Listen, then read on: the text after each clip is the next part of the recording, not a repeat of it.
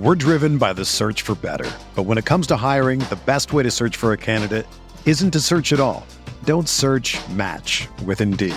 Indeed is your matching and hiring platform with over 350 million global monthly visitors, according to Indeed data, and a matching engine that helps you find quality candidates fast. Ditch the busy work. Use Indeed for scheduling, screening, and messaging so you can connect with candidates faster. Leveraging over 140 million qualifications and preferences every day, Indeed's matching engine is constantly learning from your preferences, so the more you use Indeed, the better it gets. Join more than 3.5 million businesses worldwide that use Indeed to hire great talent fast. And listeners of this show will get a $75 sponsored job credit to get your jobs more visibility at Indeed.com/Blue Wire. Just go to Indeed.com/Blue Wire right now and support our show by saying that you heard about Indeed on this podcast. That's Indeed.com/Blue Wire. Terms and conditions apply. Need to hire? You need Indeed. This podcast episode is brought to you by Coors Light. These days, everything is go, go, go. It's nonstop hustle all the time. Work, friends, family, expect you to be on 24/7. Well, sometimes you just need to reach for a Coors Light because it's made to chill. Coors Light is cold lagered, cold filtered, and cold packaged. It's as crisp and refreshing as the Colorado Rockies. It is literally made to chill. Coors Light is the one I choose when I need to unwind. So when you want to hit reset, reach for the beer that's made to chill.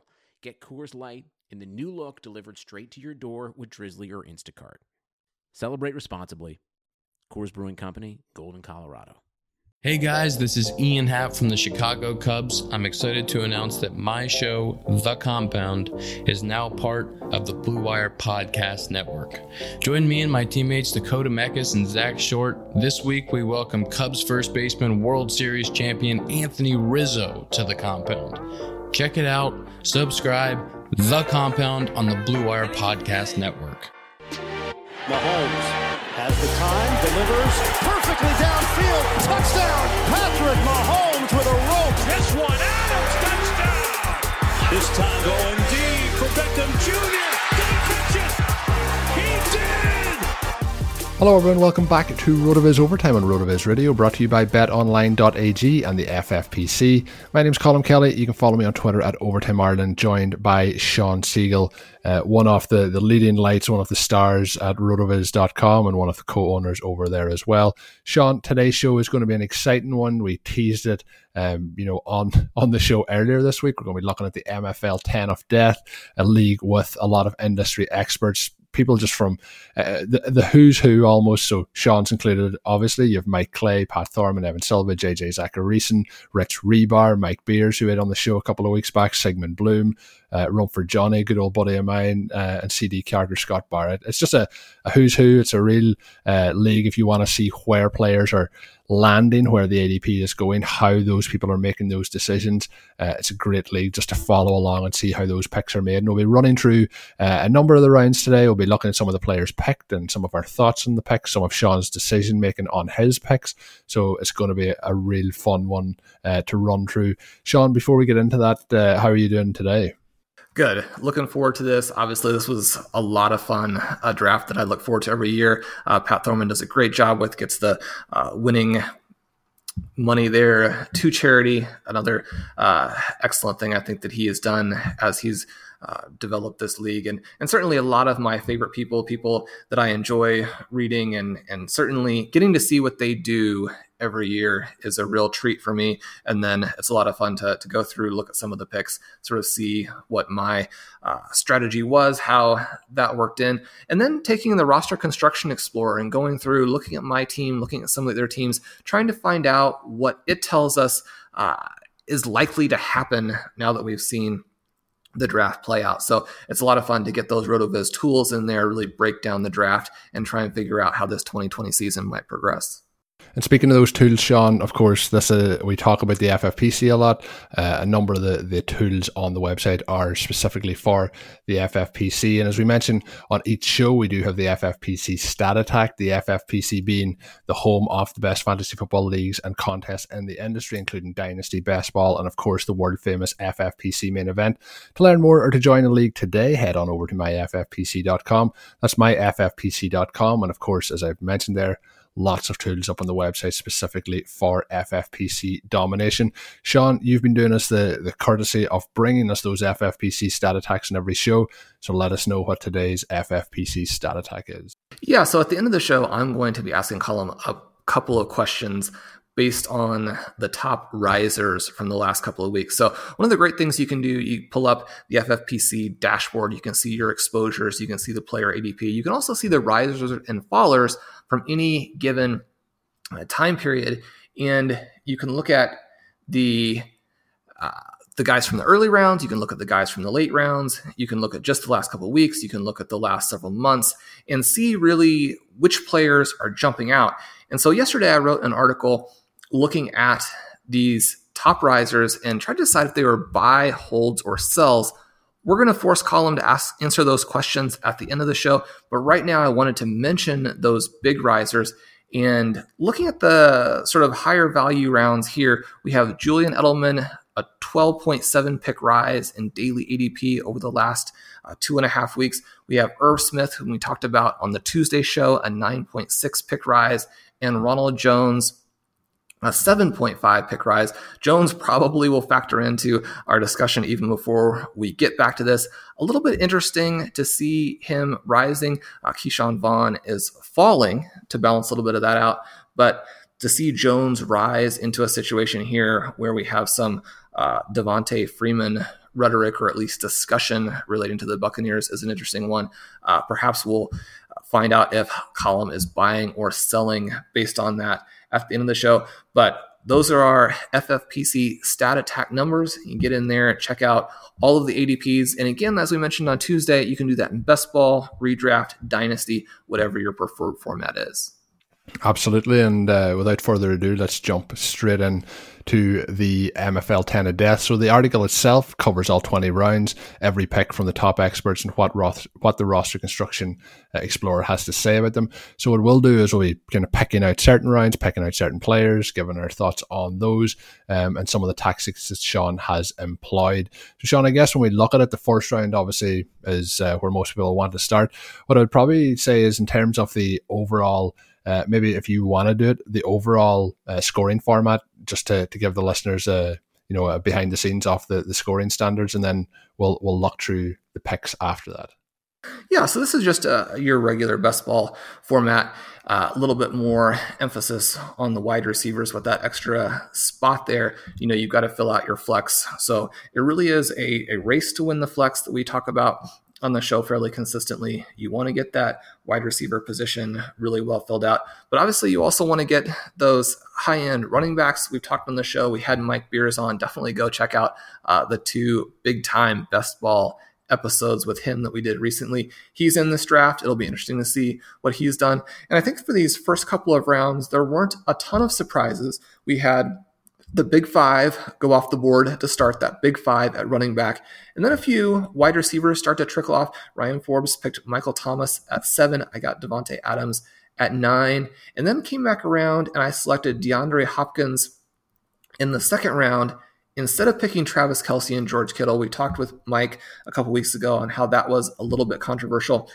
Colin, I wanted to ask you, DeAndre Hopkins here, you look at him over his career, probably that second guy below Julio Jones. If we look at the group of wide receivers who have been in the NFL for a while now Michael Thomas, I think, has jumped up to that number 1 spot. Hopkins may still be at number 2, sliding ahead of Julio Jones, but definitely one of those top 3 guys. He's saying that he's going to increase his production this year, going to Arizona's air raid. I don't know that the overall community is necessarily buying that. There's going to be some competition there. He's got Larry Fitzgerald. He's got Christian Kirk. Some questions on if the offense works really well, will they end up actually emphasizing Kenyon Drake quite a bit? Do you like Hopkins to sort of bounce back to his biggest season numbers here in 2020? Well, I think what we're going to see is we're going to certainly see. I would be shocked if we don't see him as a wide receiver one come the end of the season, purely on how much I expect that offense to use him. So I think we're going to see high-end numbers from him. That's a certainty. The one concern, and we've talked about this on the podcast a number of times, is when a player leaves one offense and joins another. Sometimes there's little teething problems and sometimes there's huge teething problems. And it doesn't always work out for that kind of marriage, I guess, of the new player and the new team and things working out, whether that's free agency, whether that's been traded. That would be the one concern with Hopkins. I think that it's going to be pretty up-tempo in Arizona this year. I think they're going to use him a lot. I think they're going to use him creatively. And I think that, taking him at this point is perfectly fair. When we look at the wide receivers, Sean, you've already mentioned, Adams and Thomas going in the first round. Second round, then we start off with a little bit of a wide receiver run and Hill, Jones, Godwin, and Hopkins. And, I honestly, if I was in this draft, I'd probably be taking Hopkins at that point. It's the third wide receiver off the board before Tyreek Hill, before Julio, before Godwin. So I guess in that situation, I'm pretty high on what I expect him to do this season. I know you picked him at that spot at 204. If you were picking at the 201 spot, would you have rathered some of those other three that I mentioned in Godwin, Jones, or Hill? Or would you have still went Hopkins if you were picking a little bit earlier? I think that Hill probably is a better bet purely from a football perspective. Even though I'm a huge Chiefs fan, I tend not to own Hill that often because some of the off-the-field stuff, both in that I try to avoid those guys a little bit, but also because I do think that creates a little bit of uncertainty that anytime something could blow up on you that would take him out for the season.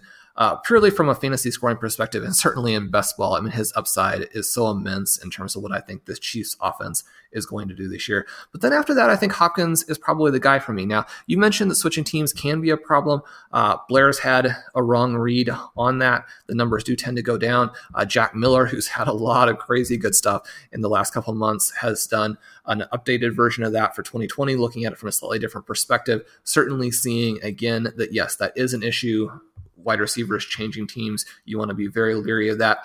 I think that this offense, you mentioned the pace, certainly Kyler Murray we're very excited about. I think there's a high floor, high ceiling sort of situation here where even if my preferred scenario where he really lights the world on fire doesn't happen, I don't think with his talent in this offense that you're looking at him completely falling through the floor, which would be the only thing that would really keep me away from drafting him at this spot, kind of getting that elite wide receiver start here. Then going into round 3, I picked A.J. Brown. We discussed some of the concerns with his consistency, his ultimate upside, given that Titans offense, which I guess I'm a little bit leery of, but certainly in a best ball format where you're not going to have to be as worried that you might bench him at some point. Now, A.J. Brown, you're probably not going to bench him if you're in the situation like we were with Stephon Diggs after the first month last year, where you're even considering that, then things have probably gone wrong for you. But I like him even more in this best ball format where I do think he's going to have some absolutely monster weeks. There's no shortage of action going on at our exclusive partners, betonline.ag. Sports are slowly making their way back, and BetOnline is leading the way with the best odds and lines for all UFC, NASCAR, boxing, and soccer matches. And if you need even more, they have simulated NFL, NBA, and UFC simulations all day, every day, live on their website. Looking for something else other than sports? BetOnline has hundreds of casino games, poker tournaments, and prop bets to check out. Visit betonline.ag and use the promo code BlueWire for a free welcome bonus. That's one word, BlueWire. BetOnline, your online wagering experts. What's up, listeners? This is Curtis Patrick. I just wanted to stop by and say thank you for supporting RotoViz Radio. You are the absolute best audience in the business, and I know it. As a special thank you, I'm offering 10% off your next RotoViz subscription. Just use code 2020RVRadio at checkout. That's right. Go to rotoviz.com, click subscribe, and enter code 2020RVRadio at checkout for 10% off. You can even extend your subscription. Oh, and one more thing. If you haven't ever done it, please rate and review the podcast you're listening to right now on Apple Podcasts. It's really easy. It only takes like 10, 15 seconds. Just do it. We'd love to hear your feedback. Now, back to the show. Then going into round 4, Zach Ertz to make sure we get that tight end. We want to have one of those top 4 guys, and to have this elite receiver start with the tight end there, I felt then I could really do whatever I wanted going forward. Looking at some of these picks in round 4, and I picked out throughout the draft, I picked what I consider the best pick in each round. And really, as I talk about in the article, that just means that's the pick I was most envious of at the time. And then the most provocative pick. And that doesn't necessarily, it certainly doesn't mean bad pick. It can be an intriguing pick. It can mean one where we saw someone gamble on their guy, something that I like to see players do, or just a pick that maybe pointed us in a different direction in terms of roster construction for that particular owner. And so here in round 4, we have Calvin Ridley as the best pick. We mentioned him on Tuesday as one of the most undervalued players. Jonathan Taylor, 4th round, we're seeing him drop, and I think Taylor could have round 1 upside at the same time, especially in this sort of abbreviated offseason and with the depth chart that he's facing. I mean, we could see some huge downside for Taylor. He might even be one of those guys who you really need to look forward to 2021. As a provocative 4th round pick, do you like Taylor here? I've, mentioned on the show earlier this week about Nyheim Hines being one of the kind of underrated players. I think in terms of the running backs, although in Dynasty, we really do love Taylor. I think in redraft, I think as you mentioned, it might be a season away. It might be one of those things that it breaks through for him as the season progresses, similar to what we've seen with Miles Sanders last season. Obviously, that will really help come the end of the season in your best ball leagues, but I think I'd be kind of holding off a little bit. It is a provocative pick at that point. I think when I look at round 4, I just see the wide receiver talent, and obviously some of these were off the board before the pick, but you have Calvin Ridley, Allen Robinson, you took Zach Ertz, then you have Cooper Kupp, Robert Woods after that, Terry McLaurin after that, Tyler Lockett after that. Just a number of players that I'd be taking in that area, and Woods, McLaurin and Lockett all went after Jonathan Taylor. So I think I would be making the wide receiver pick there rather than going with the running back. The next round up, Sean, in round 5, some very interested in picks there, and Raheem Mostert is continuing to move up the ranks. And I know on RotoViz Radio, they came out on Monday, Dave Cabin and Matthew Freeman talked about the backfield of the 49ers, a little bit of a hard area to decipher, an area that I'm kind of staying away from, particularly again when I mentioned the players going in that area. But you mentioned the best pick being DJ Chark, Rich Rebar taking him off the board at 506. I just think the sky's the limit for Chark this season. I think it's going to be a really, really interesting season. I think he could really just be a smash pick at that point. I mentioned there Mostert. You actually have him in as a provocative pick. I think it's a tricky one. I don't think I could confidently pull the trigger at that point myself. And then your pick was Devin Singletary, who heading into the draft, was one of my biggest targets in terms of trying to trade to acquire.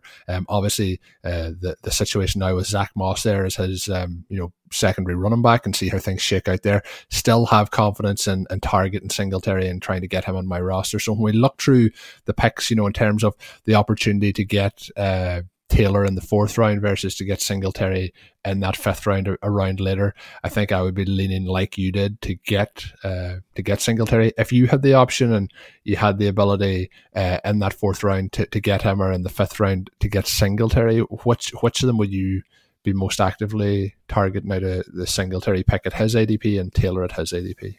I like Singletary at his ADP. Probably not a huge surprise since I picked him here. I think it would be a more difficult question if it was Taylor versus Singletary head-to-head in the 4th. I think Singletary would still be a good value there. He's one of the guys that I end up with a lot because I think that he's going about a round later than you could make a good argument for. And so I deviate from the wide receiver heavy strategy to make sure I pick him up. I think that we could look at him going into 2021 as being a 2nd round draft pick. And we talk a lot on the show about trying to hit people we really expect to move up 2, 3, 4 rounds for that pick next year. Mostert is one of those interesting guys. And the question that I ask in the article, and the question that I sort of have for you, but you've answered as we've gotten to this point, is he really just a better version of Kenyon Drake, but at a 4-round discount? Or is he the next sort of Kyle Shanahan league winner who then finds himself reburied on the depth chart? And this is a very difficult question here because certainly the upside for Mostert what he did in terms of showing off the efficiency, showing off the on-field play speed. Very, very high. Certainly this offense is going to score a lot of points. They're going to score a lot of points to the running backs. At this point, it's a little bit more difficult, I think, to be excited about a Tevin Coleman, about a Jerick McKinnon, some of those secondary guys in this offense, now that we've seen what Mostert can do. But again, so much of that is just what we saw him do recently. And certainly if Tevin Coleman had had one of those big games instead, if he had hit the holes, if those holes had materialized for him, then, we'd probably be talking about Coleman as a 3rd or 4th round pick, simply because we've seen him do it a little bit before with Shanahan in Atlanta. So definitely a tricky question there. I think Mostert could be a league winner. He's not one of the guys that I'm necessarily hitting myself, simply because it could go so many different directions. At that point, a 5th round pick, still a lofty price to pay, as we see from the 6th round, where we have all kinds of exciting players go off the board. My pick for the best pick was Marquise Brown. My pick was Deebo Samuel. The provocative picks, I think, here, we get to that trio of quarterbacks. The Roster Construction Explorer tells us that round 6 is sort of the first round where a quarterback doesn't absolutely kill you, but there's still plenty of reason to continue to wait. One of the things I thought was very interesting here is that this is an experts draft. Quarterbacks tend to fall even a lot further in the expert drafts than they do in other drafts. Now, I think that sometimes is a mistake, that the high stakes owners who tend to be a little bit earlier on QBs have it right. We see that in the Roster Construction Explorer. The high stakes owners tend to have it right. But that's why I think this was so interesting here, that we saw the experts sort of move in a different direction, saw them take Kyler Murray, Deshaun Watson and Dak Prescott in this round 6 area. Are those guys that you like this early in best ball? I think that's the sweet spot in round 6 for those 3 guys in particular. I wouldn't be making the move in round 5, and I wouldn't then when we look at some of the quarterbacks that are gone a little bit after. I'd say Russell Wilson probably in the 8th round. You start to get into the consistency of those players, and I think when we look at Dak Prescott, we look at Deshaun Watson, we look at Kyler Murray, I think we're going to see the advantage, obviously, of the rushing production as well, particularly on best ball. So I would be quite happy with any of those 3 guys in the 6th round. Personally, I'd probably like to wait another couple of rounds. But, when you're starting to establish the quarterback position, as you've talked about many times with the Roster Construction Explorer, I think having one of those 3 guys as your base foundation in that 6th round is a pretty smart move. You're getting into that 6th round with guys like Evan Ingram, you took Samuel, as you mentioned, Kareem Hunt, Mark Ingram, Landry, Boyd, AJ Green, Crowder and Brown. So I think when you're in that range where you may have a running back and 3-4 wide receivers, or your tight end there as well, I think that's a position where those quarterbacks are more valuable than the players that are kind of going in that range around them. When we look then, Sean, into round 7, Rob Gronkowski shows up his name again in this round. CD Carter taking him at 7:02. We're looking at the tight end position, Sigmund Bloom with Tyler Higbee, Noah Fant then. So we're going heavy tight end to start this particular round. And then your pick, McCole Hardman, who we've talked about on the show a number of times. What's your thoughts on those particular tight ends? Because I know we talked on the show earlier this week about a number of tight ends, including Higbee's running mate and Gerald Everett. What's your thoughts on those 3 guys? They're 3 players that I think there's better values as we get further on at the tight end position later on. What's your thoughts on those 3 picks to start the 7th round? This is difficult, I think, because these are 3 of my favorite targets in dynasty leagues. I think these tight ends can score some points. Certainly, Higbee is maybe older than people realize. That might neutralize a little bit of the breakout enthusiasm that we had for him, but certainly he's in a position where he could score a lot of points. Rob Gronkowski, if you're looking for that 1-year bump, I think in a position where he's actually going to do better than his ADP currently suggests. Fant, an interesting breakout candidate, although you've got the very crowded depth chart there in Denver. These 3 guys were, as a group, the provocative choice for round 7 because the Roster Construction Explorer and what we know about the shape of tight end scoring suggests that we should either grab one of those early guys or we should wait not really to the 2nd tier, but really to that 3rd tier, or what you might consider the bottom half of the 2nd tier. Trying to make sure we are hitting wide receiver, we're hitting running back in this range. And so I think this is a difficult choice because I can certainly see all 3 of those guys being people who are league winners at the end of the season. At the same time, history hasn't been kind to tight ends drafted in this particular range. So certainly some different directions those are pointing in. Obviously, I went in the different direction of making a different kind of reach by taking McCole Hardman. A big reach by ADP. We mentioned him. I made some big claims about him on the mailbag. So if you want to hear more Hardman thoughts, make sure you go and check that out. We get into round 8 here, Colm, and things flatten out a little bit more of your vanilla wide receivers going. Round 9, people are trying to fill out maybe the positions that they really need somebody at. I picked Ronald Jones, who we're going to talk about at the end of the show. Moving then into round 10, picked Phillip Lindsay. He may or may not be somebody we talked about on Tuesday in terms of one of the most undervalued players in drafts. We get into round 11 here, and we start to have people having to make some tricky choices. We have Dallas Goedert as the best pick by JJ. My pick, Matthew Stafford. This, I think, is the way to play the Lions passing game. Certainly, like him, Galladay, very expensive, should have a great season. Interesting, I think, at the running back position, and then we like TJ Hawkinson. Then moving into round 12 here, we have the best pick. I have N'Keal Harry, the provocative pick, Brashad Perryman. My pick there is Zach Moss. Not necessarily looking for both parts of this backfield, but I like both guys. I'm taking one of the two of them in almost every draft. In this particular draft, both guys were so inexpensive that I thought they were the best pick, sort of regardless of having both. I think there's the potential here now, too, that if we have an injury or if we have an emergence from Moss, that one of these guys is definitely going to score enough points to make this running back position not a problem with how wide receiver heavy my draft was. Colm, I want to look back at this provocative pick here. Look at the Jets. We have Brashad Perryman now on his 4th team in 4 years, but showing some real fireworks at the tail end of both the 2018 and the 2019 seasons. Looking at this Jets wide receiver depth chart, who do you like here? Is Brashad Perryman finally going to get to be the number 1, or are we going to see a career season from Jamison Crowder, perhaps even a rookie breakout from Denzel Mims? I think, again, we'll look at this purely for this season. Might take Mims a bit of time to get going, but I talked before the draft, I thought the Jets was a good landing spot. I think he could easily pass all wide receivers on this depth chart moving forward. The player, if I was targeting one of these wide receivers for 2020, would be Crowder over Perryman. And then I'd probably be still pushing for Mims over Perryman as well. It's just an area where I just don't think the consistency's there. We've seen, again, a little bit like we talked about Mostert. We've seen a tiny sample size over a couple of games to end the season, and we're putting that into our expectations for this season. And in this situation as well, Perryman has moved to a different offense, and things are changing up quite a bit.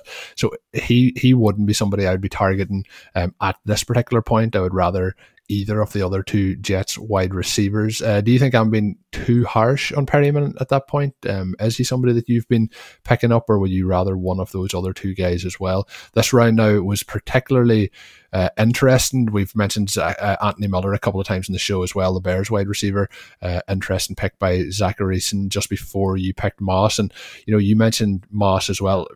In terms of landing spot, I was hoping, Buffalo would just go with Singletary, but I didn't fully expect that to happen. And Moss is somebody as well who has a lot of talent and could have an impact on his own. So I think those two guys working together could both be fantasy relevant in 2020. And if either gets injured, the other guy's in for a huge opportunity. So having both of those guys on the roster, that was something I was going to ask you. Was it intentional or was it just something that happened? But I think it both values locking up that Buffalo backfield, smart move there. But back to the Jets, what's your thoughts on the wide receivers? Am I being too harsh on Perryman?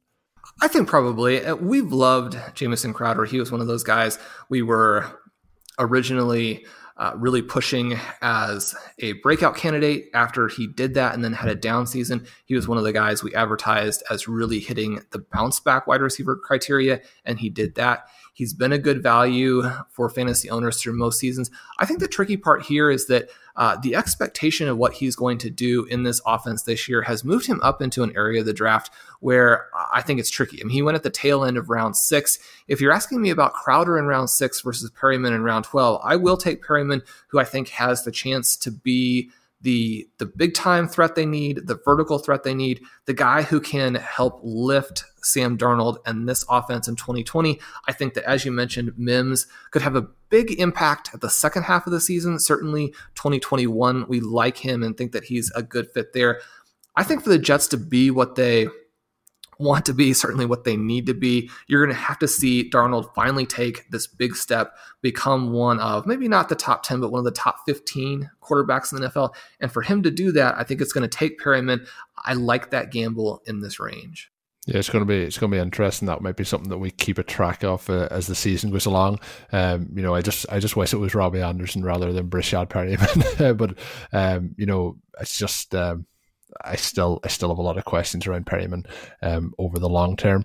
We look down, Sean, through a couple of the other rounds now, looking at round 13. We'll let the listeners then look through the last couple of rounds by themselves. But this is an interesting one where Jordan Howard, who you've mentioned on the show a couple of times, and I think you mentioned it on the mailbag as well, is somebody who is brutally overlooked in terms of his actual NFL production versus what people's expectations of him are.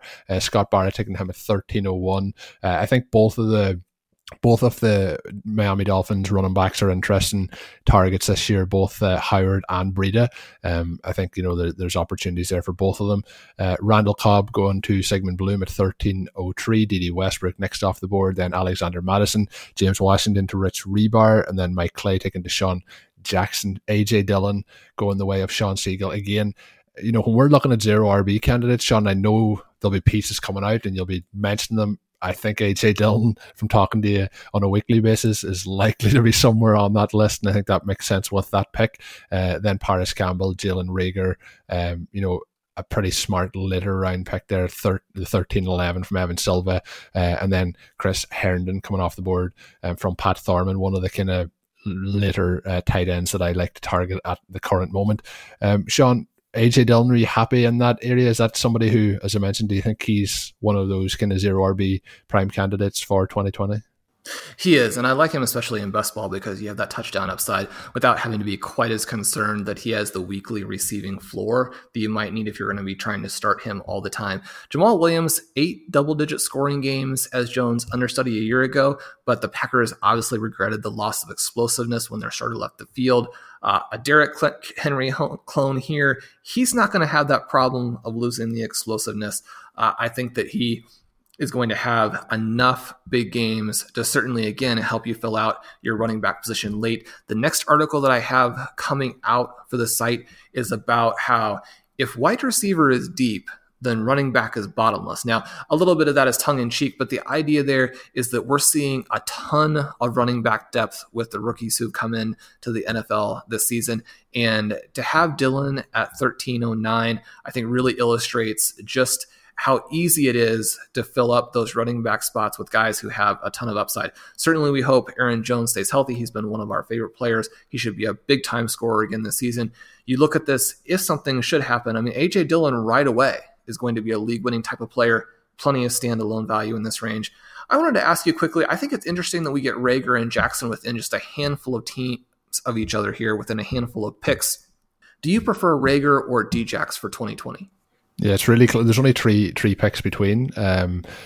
Also, just was to throw into this news, I seen news today that Alshon Jeffrey has no timetable yet for his return, so that obviously helps both of these guys. I think this offense, in terms of explosive, needs at minimum one of these guys in the offense, hopefully two of them.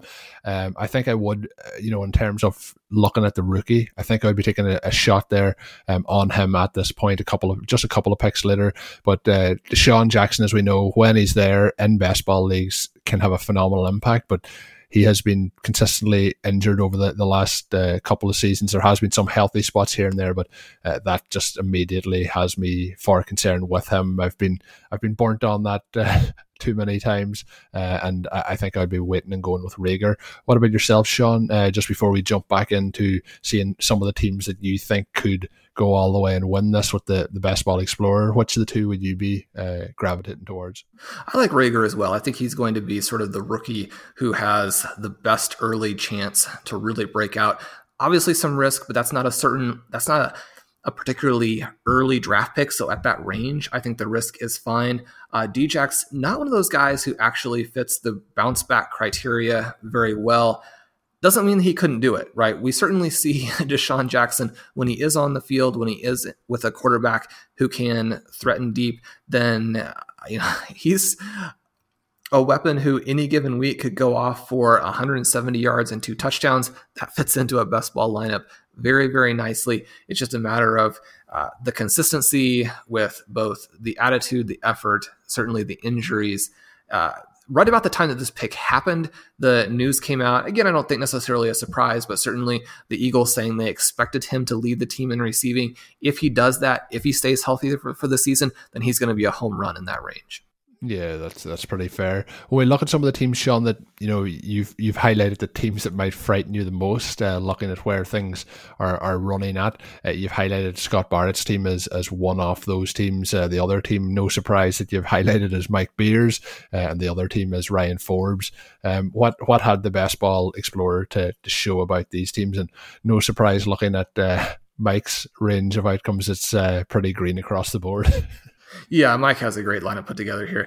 Starting out with Scott. Scott is the defending champion. We certainly want to give him credit for that. He did it without Christian McCaffrey last year, which obviously about 2/3 of the team did. But if you had McCaffrey, that's a huge weapon, a 37% win rate. Scott ends up with the number 1 pick the year after winning. And so I think this gives him a great chance to repeat. He does have McCaffrey this season. You pull up the range of outcomes tool and you see just what a massive gap there is for McCaffrey in terms of what his range of outcomes are compared to really anybody else. Certainly if McCaffrey isn't injured, then he's going to have a high win rate again, even from the 101. Scott also used sort of an unusual construction that we've profiled recently in the Best Ball Workshop, and that's the running back ×3 start with only 4 total running backs. Now, we've talked a lot about having a running back heavy start. Surprisingly, perhaps with how many points running backs scored 2017, 2018, 2019, it still has been a very poor start, both from a win rate perspective and from a top 6 perspective over that time period. Again, you just simply need the wide receivers and the firepower that they give you, both for their own spots and for the flex position, so badly to be competitive. However, if you go with only 4 total running backs, then your win rate jumps to 9.3%.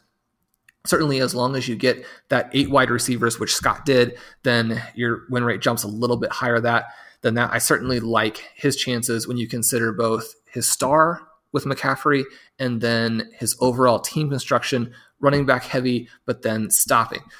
So then you mentioned Mike's win rate projected, I think even higher. You get a chance to see what he's done here. He incorporates the running back lesson, the QB lesson, the tight end lesson. And anyone who's not familiar with what we're talking about there, just head to the site, check out my author archive. You're going to see the Best Ball Workshops sprinkled in throughout that.